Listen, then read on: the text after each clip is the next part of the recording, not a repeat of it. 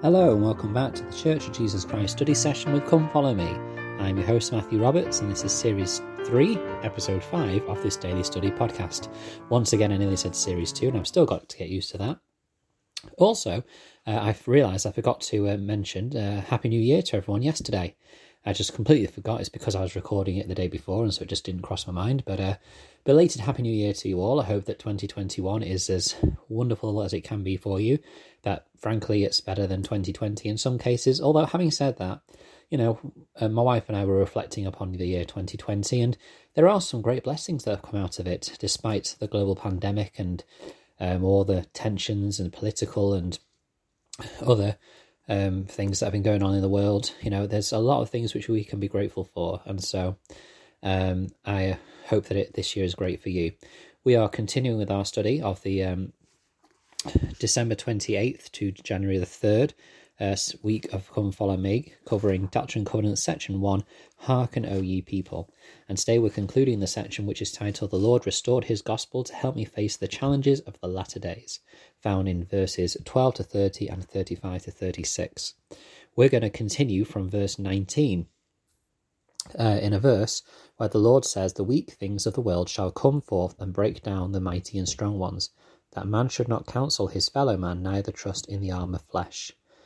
A well-known verse, a well-known idea, that the Lord calls the weak and the sinful ones of the world to bring down the mighty and strong ones. And this is done because he allows them or supports them to be able to prevail.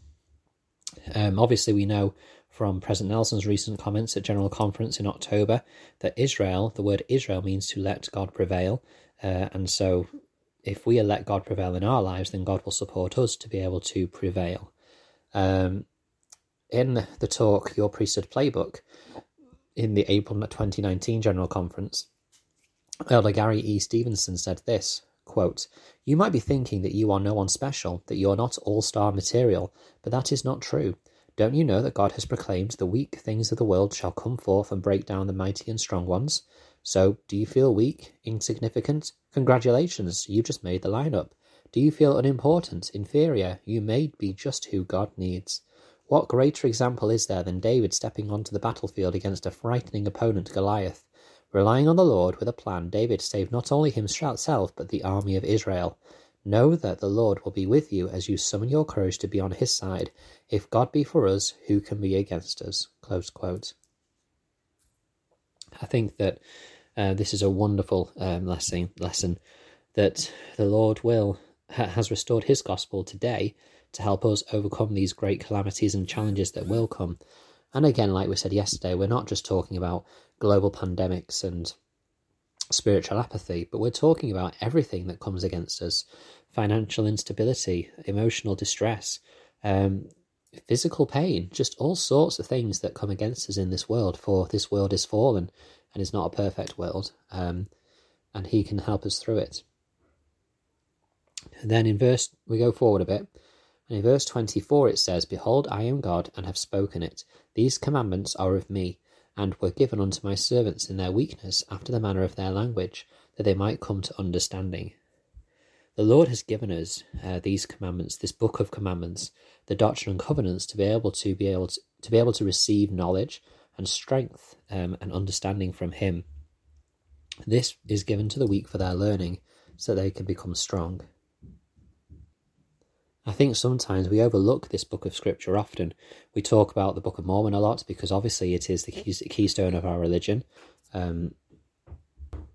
It is the evidence that helps us to know that Joseph Smith was indeed a prophet of God, and that it is another key witness of Jesus Christ.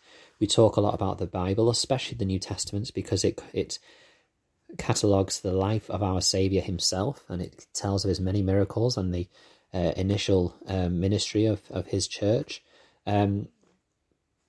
So we talk about those scriptures a lot, but I think sometimes the Doctrine and Covenants we sometimes gloss over because they are, I don't know, it's just something, well, for me personally, it's a book of scripture that I think I have underappreciated over the years. And this is so important, this preface, because it tells us that we need to have it to be able to receive understanding, to be able to receive strength. In verse 28 it says, "And inasmuch as they were humble, they might be made strong, and blessed from on high, and receive knowledge from time to time." We need to humble ourselves, we need to study these words, and we need to apply them into our lives. And if we do so, we will receive knowledge from time to time. I do like how it says from time to time. It's not saying that you'll have a constant flow of revelation come to you. You won't, be given everything that you need at every moment, but you will be able to receive knowledge from time to time, especially in this church, which is a living church. In verse 30 of Doctrine and Covenants section 1, it says this, "And also those to whom these commandments were given might have power to lay the foundation of this church, and to bring it forth out of obscurity and out of darkness, the only true and living church upon the face of the whole earth, with which I, the Lord, am well pleased, speaking unto the church collectively and not individually." Now, I feel like we can spend quite a while on this verse, and we'll probably move into the section tomorrow talking about it a bit as well, because there are a number of principles in there which I think are worth dwelling on. First of all, these commandments, these books, these revelations, this book of Revelations was given so that they may have the power to lay the foundation of this church. I think that sometimes we misunderstand the restoration. And I think sometimes some members of the church misunderstand the restoration as well, in the sense, and this has been spoken about by President Russell M. Nelson recently a lot too, in the sense that the restoration was not completed in 1820 or even 1830. The restoration is an ongoing event, and it is still ongoing today. Changes in policies and practices are happening because the restoration is an ongoing process. And the church is, as an organisation, as it is Christ's church, in that sense it is perfect, but it is not complete. It is not finished, because of course otherwise we would deny living revelation if we said that was to be the case. And I think that sometimes we use the word perfect a bit too quickly when we're describing the church, especially the leadership of the church. But I would argue also that the Lord does not consider his church perfect at this time. It is the most perfect, the most complete faith, or a religion with the ordinances. I guess in the sense that it has all the ordinances of salvation, it is perfect. But in terms of its policies and practices, it is not perfect yet. Otherwise, there would be no need for an online handbook which is changing on a regular basis or being updated to be more perfect. The Lord has laid the foundation at this stage of this revelation being given. And it's not complete yet.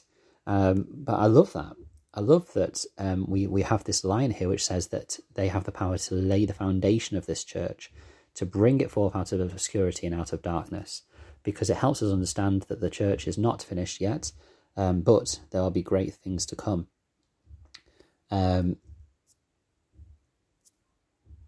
It's a great comfort. These revelations then help us to face the challenges of the latter days. An example of this would be given in October 1994 in the Spirit of Elijah, which I believe was given by Elder Russell M. Nelson, as he was at the time. He said, quote, "Joseph Smith's responsibility was to lay the foundation for this great work. Important details were to be revealed later. At April Conference 1894, President Wilford Woodruff announced this revelation. We want the Latter-day Saints from this time to trace their genealogies as far as they can and to be sealed to their fathers and mothers, have children sealed to their parents, and run this chain through as far as you can get it. This is the will of the Lord to his people." Close quote. I love this quote by President Russell M. Nelson, because he is pointing out that the church was laid down, its foundation was laid in 1830 and the early years of the church, but it wasn't until later, and even today, where things have been changed and added and more direction given.